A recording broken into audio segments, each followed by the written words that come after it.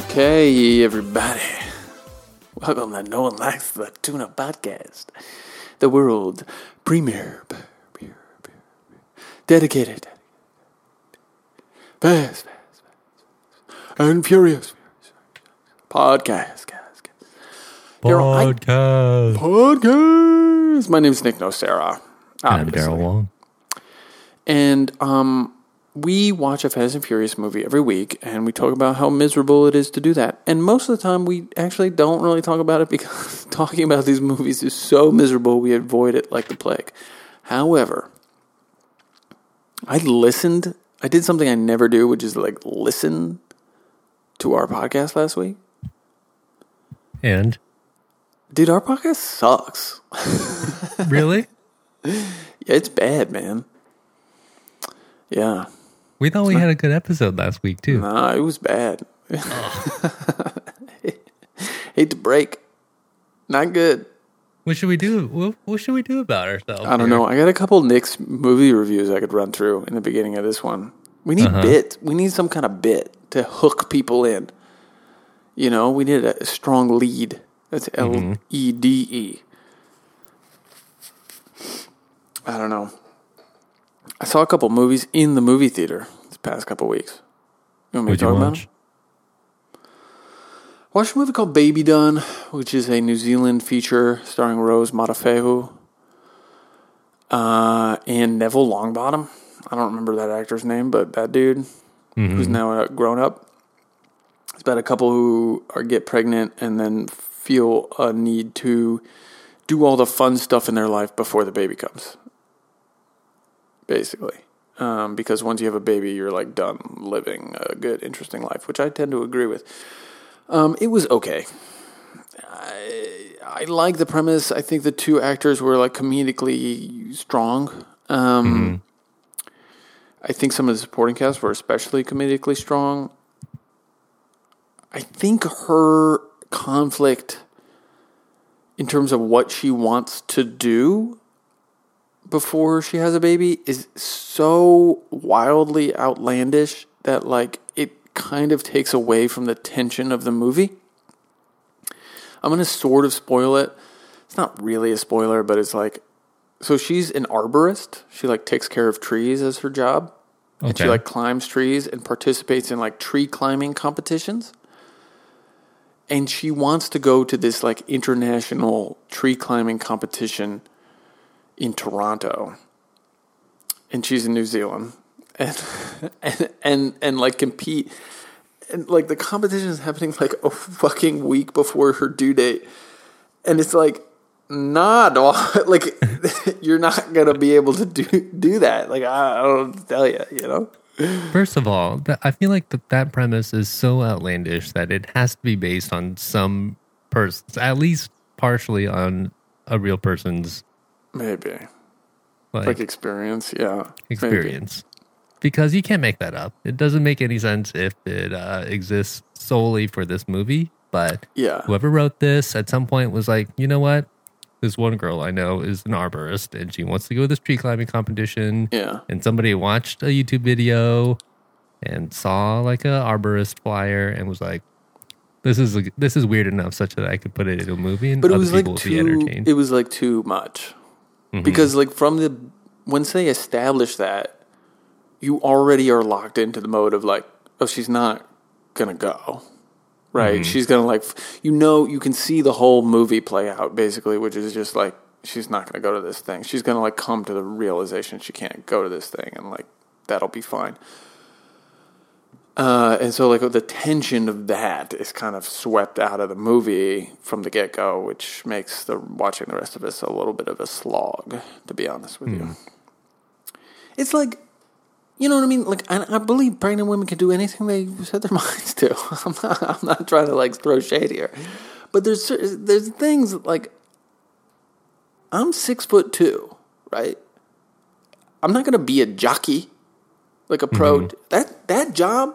Look, I can do anything I set my mind to, but that job, professional horse jockey, that's out for me. That's all, just based on like the chemistry.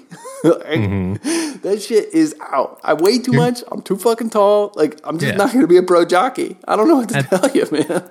At best, you could do some amateur horseback riding, but you'll never be able to reach that elite level of jockeying. It's just not physically possible. And you know what, Rose? Like next year, when maybe like you're not like go have a good time, win.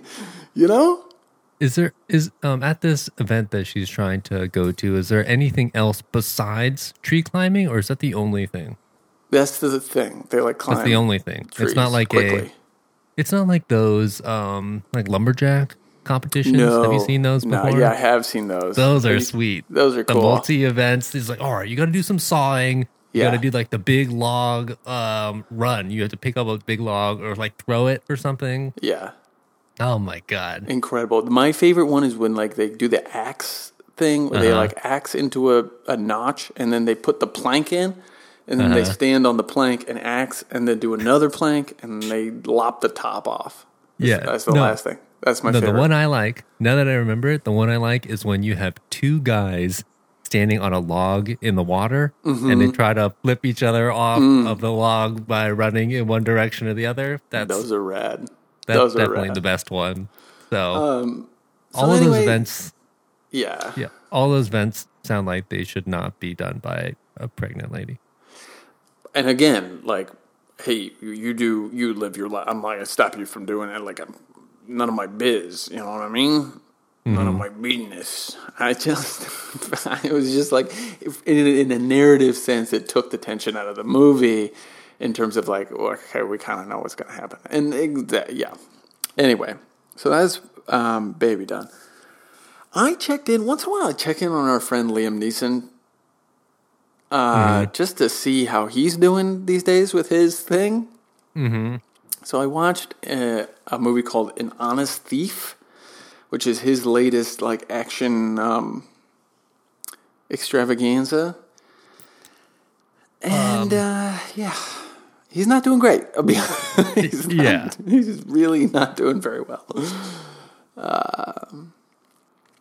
What was that movie? So he like said a bunch of racist stuff, and that was as What was that? Was it The Commuter that was coming out at the time or something? Something like that. Yeah. Yeah. I don't remember which one. Yeah. I imagine it was that. I imagine The Commuter was about him riding Metro North and having to kill people on the train. Yeah, I think The Commuter has some sort of element of memory loss also.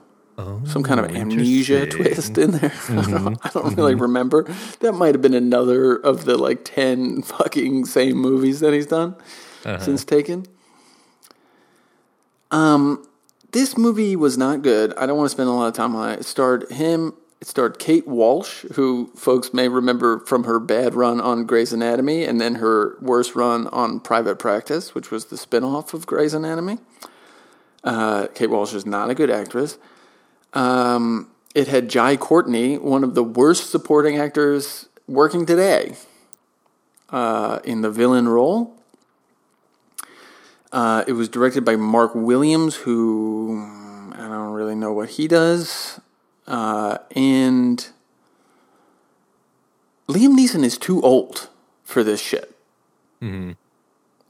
Like, the stunt work is so bad, and, like, you clearly see all the scenes, like, just catering to, like, how bad at moving around Liam Neeson is these days. Mm-hmm. Mm-hmm. That you're like, oh, man, this is not doing it here. So, one bright spot, Jeffrey Donovan plays an FBI. Jeffrey Donovan is Burn Notice. You ever watch Burn Notice?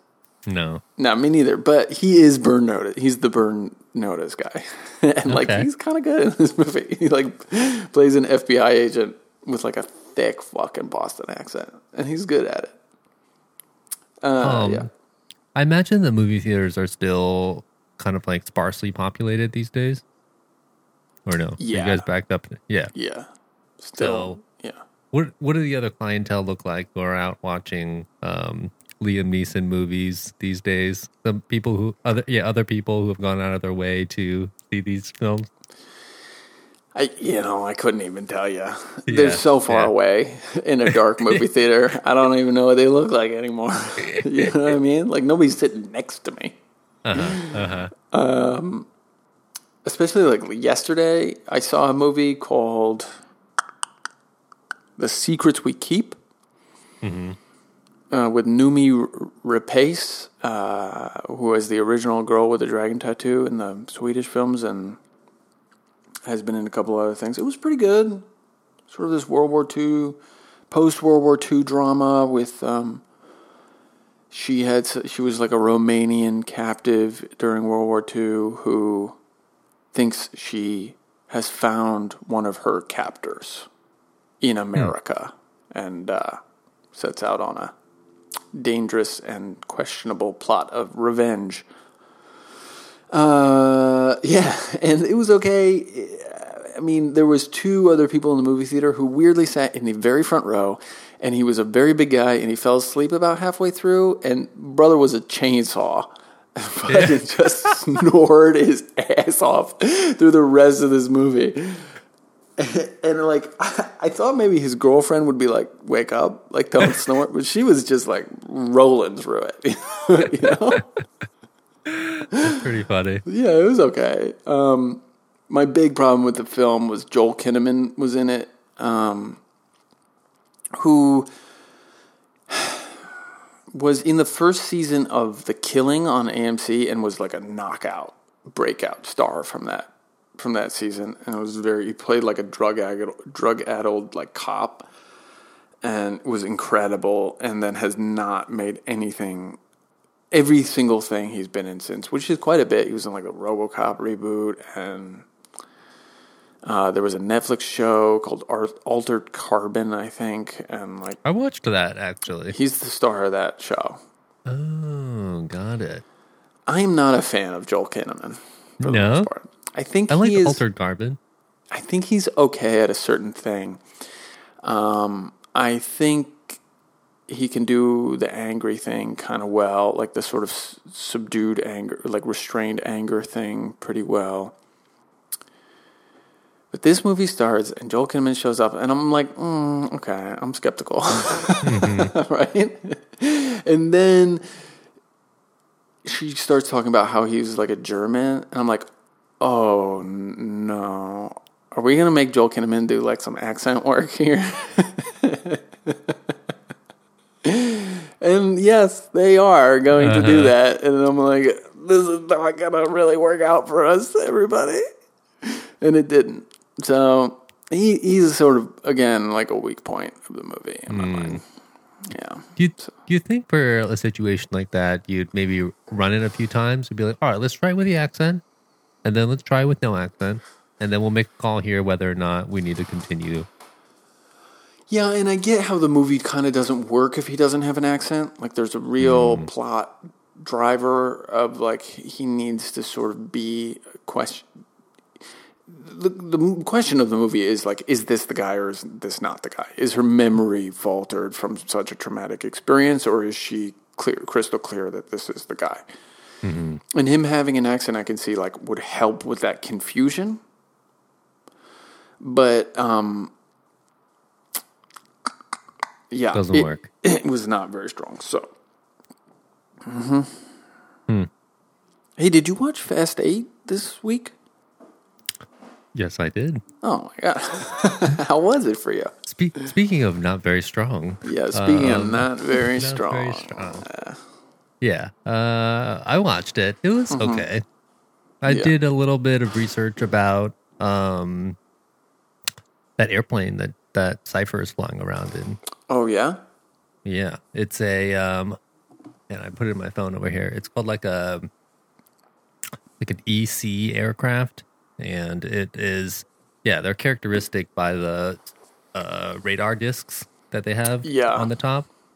And I did a little bit of research on those, and one of the most interesting things that I found was that that disc has all kinds of major communications. It allows in like combat and war situations for a plane to pick up on, I don't know, more stuff than you normally would, and then it sends those controls and messages to the rest of the airborne fleet to warn them about things and to do surveillance. But the disc that they have on the top, it sort of acts like a frisbee, and it is it looks big, but it's actually able to generate enough lift to counteract the size of the disc, such that so it basically holds itself up apart from the plane. That's pretty cool. Exactly. And I think that's why it has to spin. Yeah, because it sort of has a floating frisbee on top of an airplane. Pretty cool. Effect. Yeah, I mean, it makes sense as a set piece for her to have such technology so that she can like scope out more hacker stuff to do. Mm-hmm. We got to stop the hacking though. Like this movie has so much fucking hacking. It is out of control, Daryl. Yeah. It is like for real. Pump the brakes on the hacking. We got to scale it back for 9.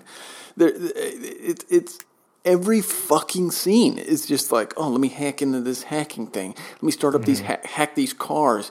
Let me hack her hack. Let me God's eye the fucking like submarine and hack the controls and get it. It's just like, fuck guys, like we get it. You know how to hack. Like let's do some other shit. You know what I mean? Yeah. Let's do some heist work. Let's drive. I don't know. Maybe drive a car in an interesting, cool way. That would be cool in this series. You know? Why didn't they remote control car the tank? They mention it when they're in the that layer. He goes, "Oh, like they designed these so that like soldiers can remote control the tank around, but it also comes with a driver's seat, which you can drive it around. Like they should have driven it around and used it somehow as a super remote control car." No, none of they only hacking is a pure story device, right? It's like they only use it when I was listening to this other thing.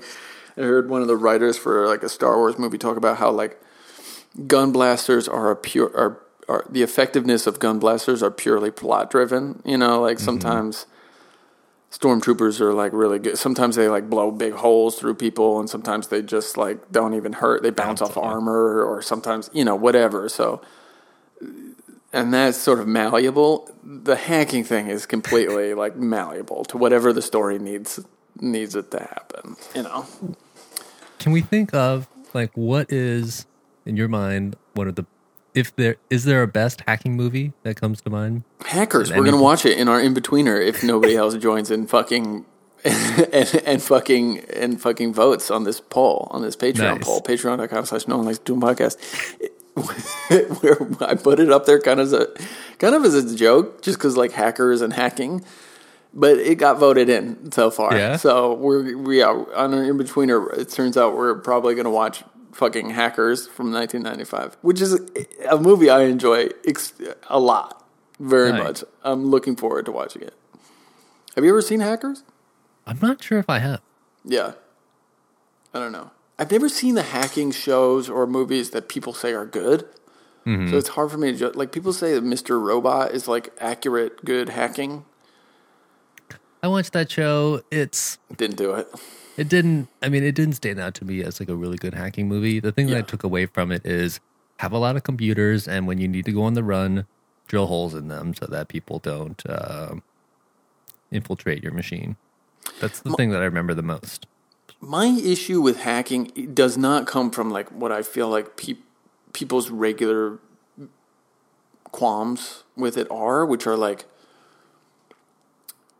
it's unrealistic and like they don't really use some sort of visual interface to like hack or whatever. It's usually just like command lines. Or I got no problem if you want to like jazz it up. Like this is a movie, like jazz it up so we can see something interesting on screen. Like I got no problem with you doing that. I got a problem with you just like using it in a lazy way to like move the plot along. Of this like, oh, just hack this thing. It's like, no problem. I got expert hackers, and that's all I do is hack all day and fucking. The idea that it's hacky. It is hacky. Yeah. It's hacky. It's hacky. The idea that that Shaw was able to do any sort of hacking in this movie. Yeah. Just total garbage. Totally stupid. It's like, come on, guys. Yeah. You know? It's like, that'd be like if Roman fucking started to sit down on a laptop, started hacking shit. Like, no, man. Right. Let's get like everybody. Let's name the characters who can hack in this movie. Okay. Ramsey. Tej. Charlize. Charlize is like 6 hacker friends. Shaw. Vin's got his like tracker hack, kinda. The cross. Mr. Nowhere or whatever, the younger Nowhere, does he do any hacking? I think Nowhere can do a little bit. Yeah, he can hack. It's just like, dudes. Does Brian ever do any hacking in the previous movies? No, but I don't think so. But Mia has hacked her ass off. Okay, Mia. Yeah. You know, it's like, God damn, just pick one person. Just pick one person, have them hack. Maybe have one good guy, one bad guy. They can have a hack off, and then that could be one thing. But then maybe also like get people in cars and drive them around, including your villain. Yeah. This is, we know, we've talked about it many times. The big problem with this movie is that Charlize Theron is not in a fucking car.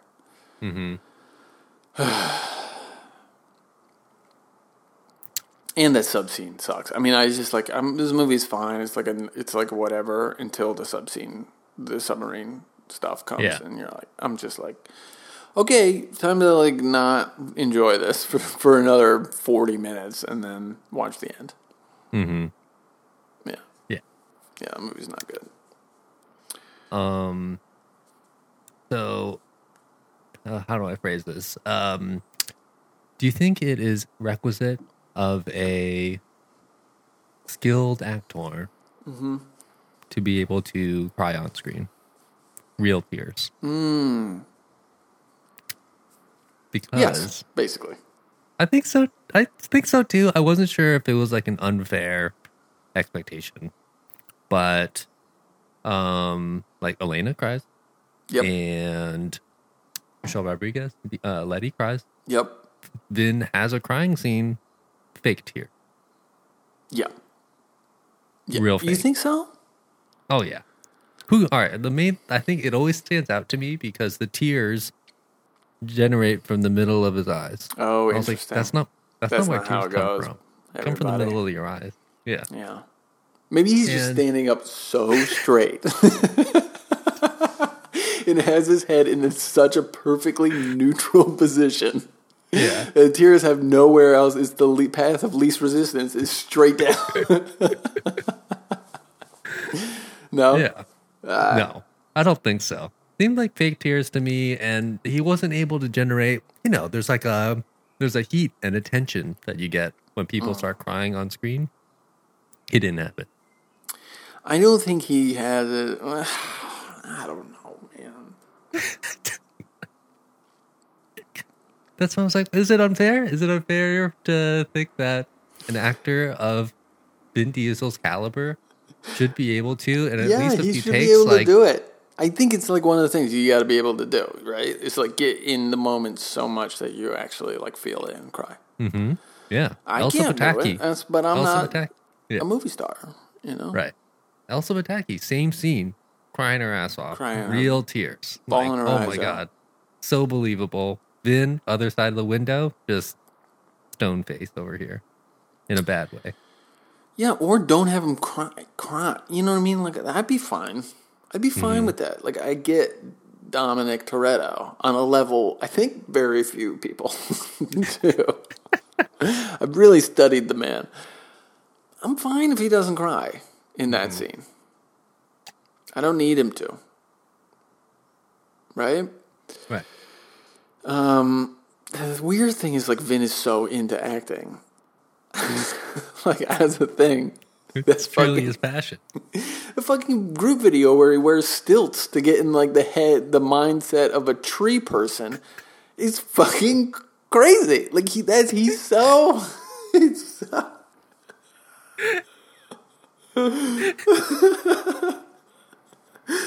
so out of control with like how much he wants to sort of be in the thing, and he really thinks like Bloodshot is like a great piece of acting from him. But no, I don't think he can handle it. But like that's the thing. He believes in it so hard, right? Mm-hmm. Whereas someone like Paul Walker, I think if you ask Paul Walker, like, can you get to a place where you cry, like emotionally, from just like digging in the well of your memories and emotions as an actor? He'd be like, nah. You know? Like, I don't really need to because I'm just like a movie star, you know? Uh-huh. Like, there's a difference. Yeah. Like, I'm good on like the level I'm fucking at, you know? But even that, I mean, Paul Walker can generate some heat. He can generate some emotional heat. He did so in the last movie. I think we watched too many of these movies, man. Like you've lost your mind. That's crazy. Paul Walker cannot generate like the emotional heat necessary. They had to computerize it in space to make him do that. That's a $10 million tier you got right there. Okay, that's a 10. Those are the most expensive ass fucking tiers that have ever shown up on screen. Okay, like.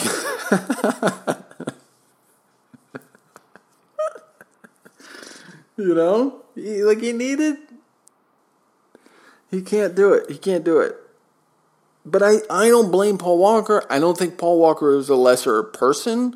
Mm-hmm. I don't think Paul Walker is a worse movie star for not being able to like manage that level of emotional recall. I just think like he just doesn't have that in his tool set. He's got lots of other stuff in his tool set, stuff I enjoy very much. Mm-hmm. Vin Diesel, I don't know where his tool set is anymore. He lost it in the garage. At home. Put it in his truck. It blew up in 1327. You know? Absolutely. Absolutely. I don't know what to do anymore. So, yeah. I don't know. I think it's kind of dirty what they did to Elena in this movie. You know? Yeah. She sort of got shat on in this series. And, like, I'm not a fan of it. Mm-hmm. I kind of wish she survived. And I wish that the baby saving scene was sort of better executed. Mm. One, because it's like intercut with the submarine shit, which I'm not interested in. So I have to sort of be interested in the baby saving with the Shaws. And like, there's some good stuff. Those winged jetpacks things that they fly in on, those are pretty cool. Those are pretty sweet. But I wish it did the thing which I think some other, even pieces of this franchise do better, which is like give us a layout and goals throughout the plane, and then like let us watch them execute those goals. Like I always sort of appreciate that in a heist or an action piece where it's like you got to give the audience an understanding of like where everything is in physical reality and physical space, so that we can watch these guys execute that stuff technically on a proficient level and be amazed at their proficiency at doing it. Mm-hmm. And really, it's like kind of mushy. It's like, okay, they fly in the tail, and then like they're in the middle of the plane somewhere and like beating guys up, and then like they're at the front of the plane. I mean, I guess like that's fine. It's just a little vague and loosey-goosey, you know, which I'm not as into. Yeah, I guess throughout this, even though we see the plane and we're in the plane for a good amount of this movie, I don't understand the layout. Is it 2 levels? Right. Is it 3-level plane? No idea. She definitely, yeah. She has that area where she keeps all of her shoes and weapons. Yeah. She has the containment area, the containment cell. Right. And contrast that to like the best plane movie of all time, Air Force One. Air Force One. Nice. That's exactly right. But here's the really, really, really, really smart thing Air Force One does. Okay? Lay it out for you. In the beginning, when the hostage taking happens, like when, first of all, you get the president walking through the plane to like board the plane to take off. So we actually get a sense of like a little bit of the layout of what's happening in the plane.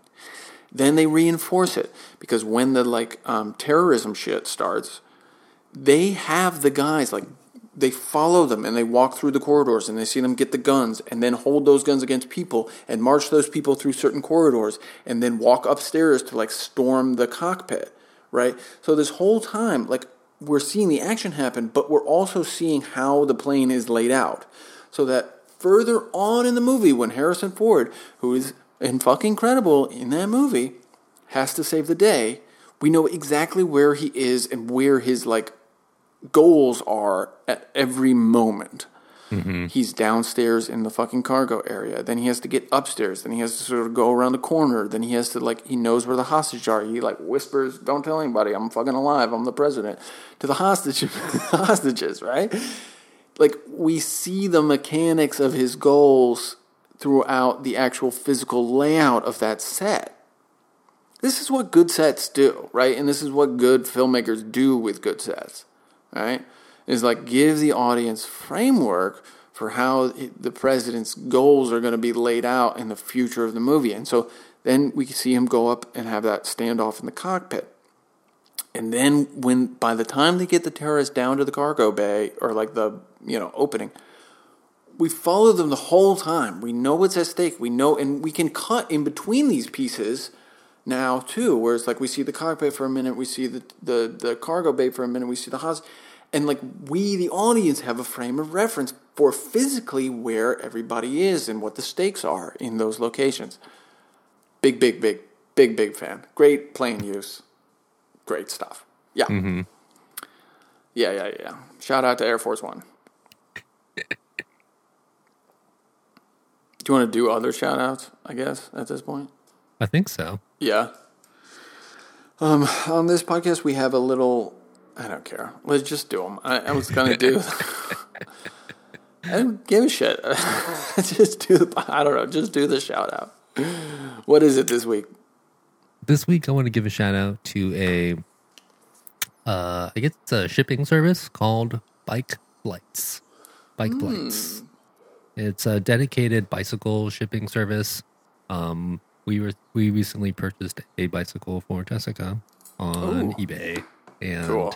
I was on the receiving end of a Bike Flights shipment, but I loosely understand how it works. It's just like a dedicated bicycle shipping service. I believe that they partner with local bike shops, drop off your shit there, and then you have them professionally pack it and then ship it to wherever, and you can pick it up at a local bike shop, or in our case, we had it sent right to our house. But cool. I like the idea of dedicated sort of shipping stuff because, bicycles have, I don't know, they are durable in some senses, but they're also fragile in very specific ways. Right. So, dinged, bent, fucked up. Does it come assembled, or do you have to piece it together? So it comes. Yeah, typically it's partially assembled. So it'll have the frame, the rear wheel, and then I guess typically the handlebars are intact, but the front wheel is removed and the seat post is removed, but it's packed such that it doesn't move around too much and nothing gets crunched in the wrong way. I imagine they disassemble it to where they can maximize the thinness of the box. Yeah. So they like twist the handlebars to the side, take the front wheel off and just put it flat. Mm-hmm. And then take the seat off and like do something there. Yeah. Yeah. That makes sense. There were nice little touches in there. They make a very specific like plastic spacer thing that stick between your fork ends, and it prevents it from, if it gets some compressing sort of like side crunch, clever. It doesn't break the fork. Yeah. So those type of like very bike specific details were appreciated, and the bike arrived in excellent shape. Well, I'll say that like the response we get when we post about your fixed wheel bicycles on fucking Instagram, no one likes to tune podcasts on Instagram, is like the most engagement we get, period, on the pod out of anything. out of anything. Fantastic. Yeah, that's pretty rad. So, all right, shout out to, what is it called? Bike Flights? Bike Flights, yeah. So I haven't shipped anything using the service, but receiving and very smooth. They said it was How shipping much did it cost? I think it was $100 shipped from. That's fucking not bad. Yeah. From where? And I think they'll send it almost anywhere, but this came from Massachusetts. I believe they have one of the best commonwealths in the nation. Yeah. But I don't think it's that much more to ship even across the country. Cool, man. Shout out to Bike Flights. Mm-hmm. For my shout out, I want to tell a little tale. I want to tell a little story.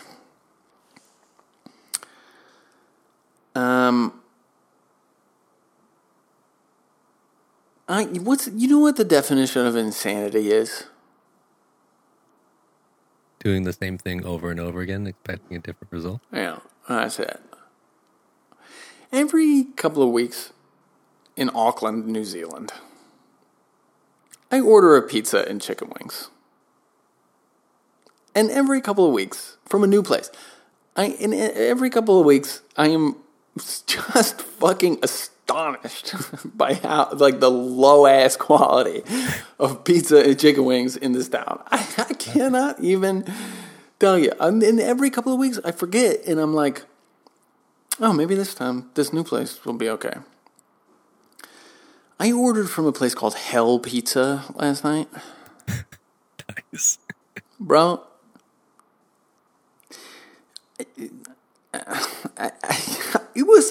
honestly, like, I don't want to be mean. Like, it was the worst fucking pizza I've ever eaten in my life. And I have had a lot of pizza. Bro, like, fuck, dude. Let's break it down by its components. Crust.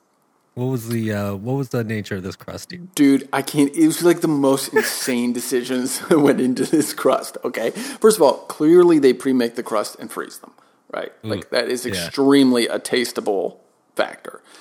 Second, it's like thin crust, but it's like has this like lip on the end. They didn't even like make a nice like bubbly soft rim.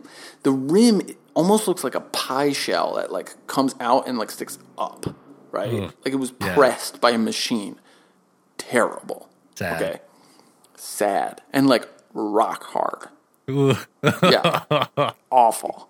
Right? Okay. The sauce and also crust tastes like cardboard. Okay? Tastes like fucking cardboard. Like so bad. It was so bad. The sauce was like tastes like nothing. There was like no tang. You know, you want like a tangy tomato flavor, some like basil in there, nothing. It's just like goo. It just like tastes like goo. And then like the cheese wasn't. There was no salt. There was like nothing to the cheese. And the pepperoni was they were like they tried to market it to be like artisan pepperoni. I'm like, just give me the regular fucking shit, you know. Like, don't gotta fancy it up. It was like thick pepperoni, which I'm not a fan of usually. But it also tasted like fucking ass. It was terrible, yo.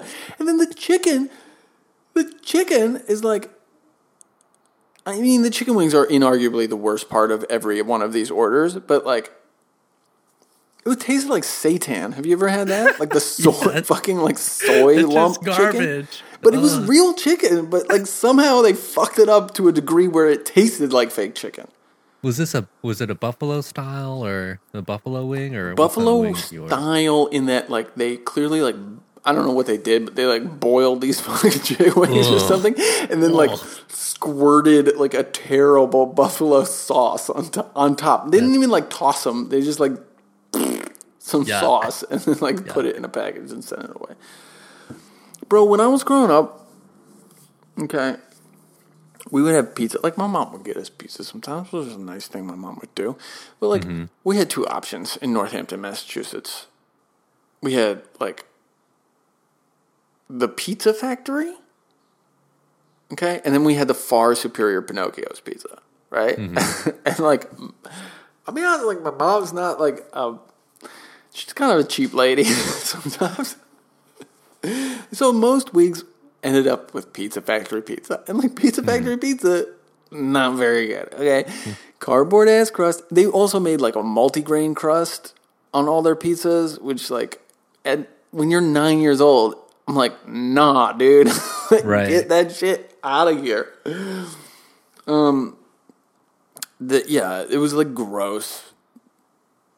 Bummer pizza from Pizza Factory. Like the weeks that we got Pinocchios, it was like, hell yeah, let's get some Pinocchios, let's do it. This Hell's Pizza was like so much worse than Pizza Factory pizza. I can't even describe how bad this fucking pizza was. Mm-hmm. I mean, I still ate it all because I'm a fat piece of garbage. But like, I don't think I've ever thrown away pizza before. I think I've eaten it. No, you got to eat it. You got to eat it. Whatever. It was fine. But like, shout out to Hell Pizza. Don't ever fucking order that garbage. I'm not into it. So that's the podcast, pretty much. Hope you guys. You know what? I don't give a shit if you liked it or not. I still will do it, and if you want to, I don't know. I was tweeting last night. I was tweeting out some bullshit on the at Nolt podcast account, NOLTT podcast. If you want to connect with us on Twitter, we're on Instagram, Instagram.com. No, that's not a thing. What is it? You want to just do it? I don't want to do it. I'm tired of doing all this. I'm tired of doing all this garbage. You fucking do it. I don't know what to do. I'm going to fucking check out. At No One Likes the Tuna Podcast on Instagram. At Nolt Podcast on Twitter. No One Likes the Tuna Podcast at gmail.com. Rate us on iTunes. Very helpful. Apple Podcasts. It's now Apple Podcasts, not iTunes. You can tune in on Spotify if you like Spotify. And you can also contribute to our Patreon, which we really like. And we're going to come out with some new content. Riddick series. For Hell you yeah. guys. Throw us a buck. Throw us a buck. And we still have, I guess, 2 weeks here before we start our in-betweener. So you've got a little bit of time to join up on the Patreon and vote on that. Yeah. The poll stays up till you start watching the movie. Mm-hmm. So if you want to vote, I think the choices this month or this cycle are Torque. Nice. Blue Crush. Nice. Central Intelligence, which is a Kevin Hart and The Rock feature. And then Hackers, obviously. So, yeah, get on there and vote. Let us know. All right, I'm going to take a nap, I think. Sleep off this crummy-ass pizza. That sounds good. I ate a burrito earlier, and then I just passed out for like an hour. I woke up very cranky. I don't like taking naps. You don't like taking naps? I feel terrible. I think it's nice to like fall into the nap. I think the wake up after the nap at like 4 or 5 o'clock. No, I'm into it. I take shorter naps. I take about half an hour. Mm-hmm. Do the power nap thing. Mm-hmm. My thing, it actually kind of ruins my weekends because, I want to go on a hike or, whitewater rafting or some bullshit. I mean, I don't really want to do those things, but I would love to, go do something interesting on the weekend. But I also, because I'm working and I work a lot during the week and I have, no time to do anything, I know that, the weekends are my only times to, nap. My only days I get to actually, have a nice nap in the middle of the day. And that's so attractive to me that I don't want to do anything that would inhibit, that process. Mm-hmm. Yeah, so. That sounds good. Enjoy your slumber. Cool, bro. I'll talk to you next week.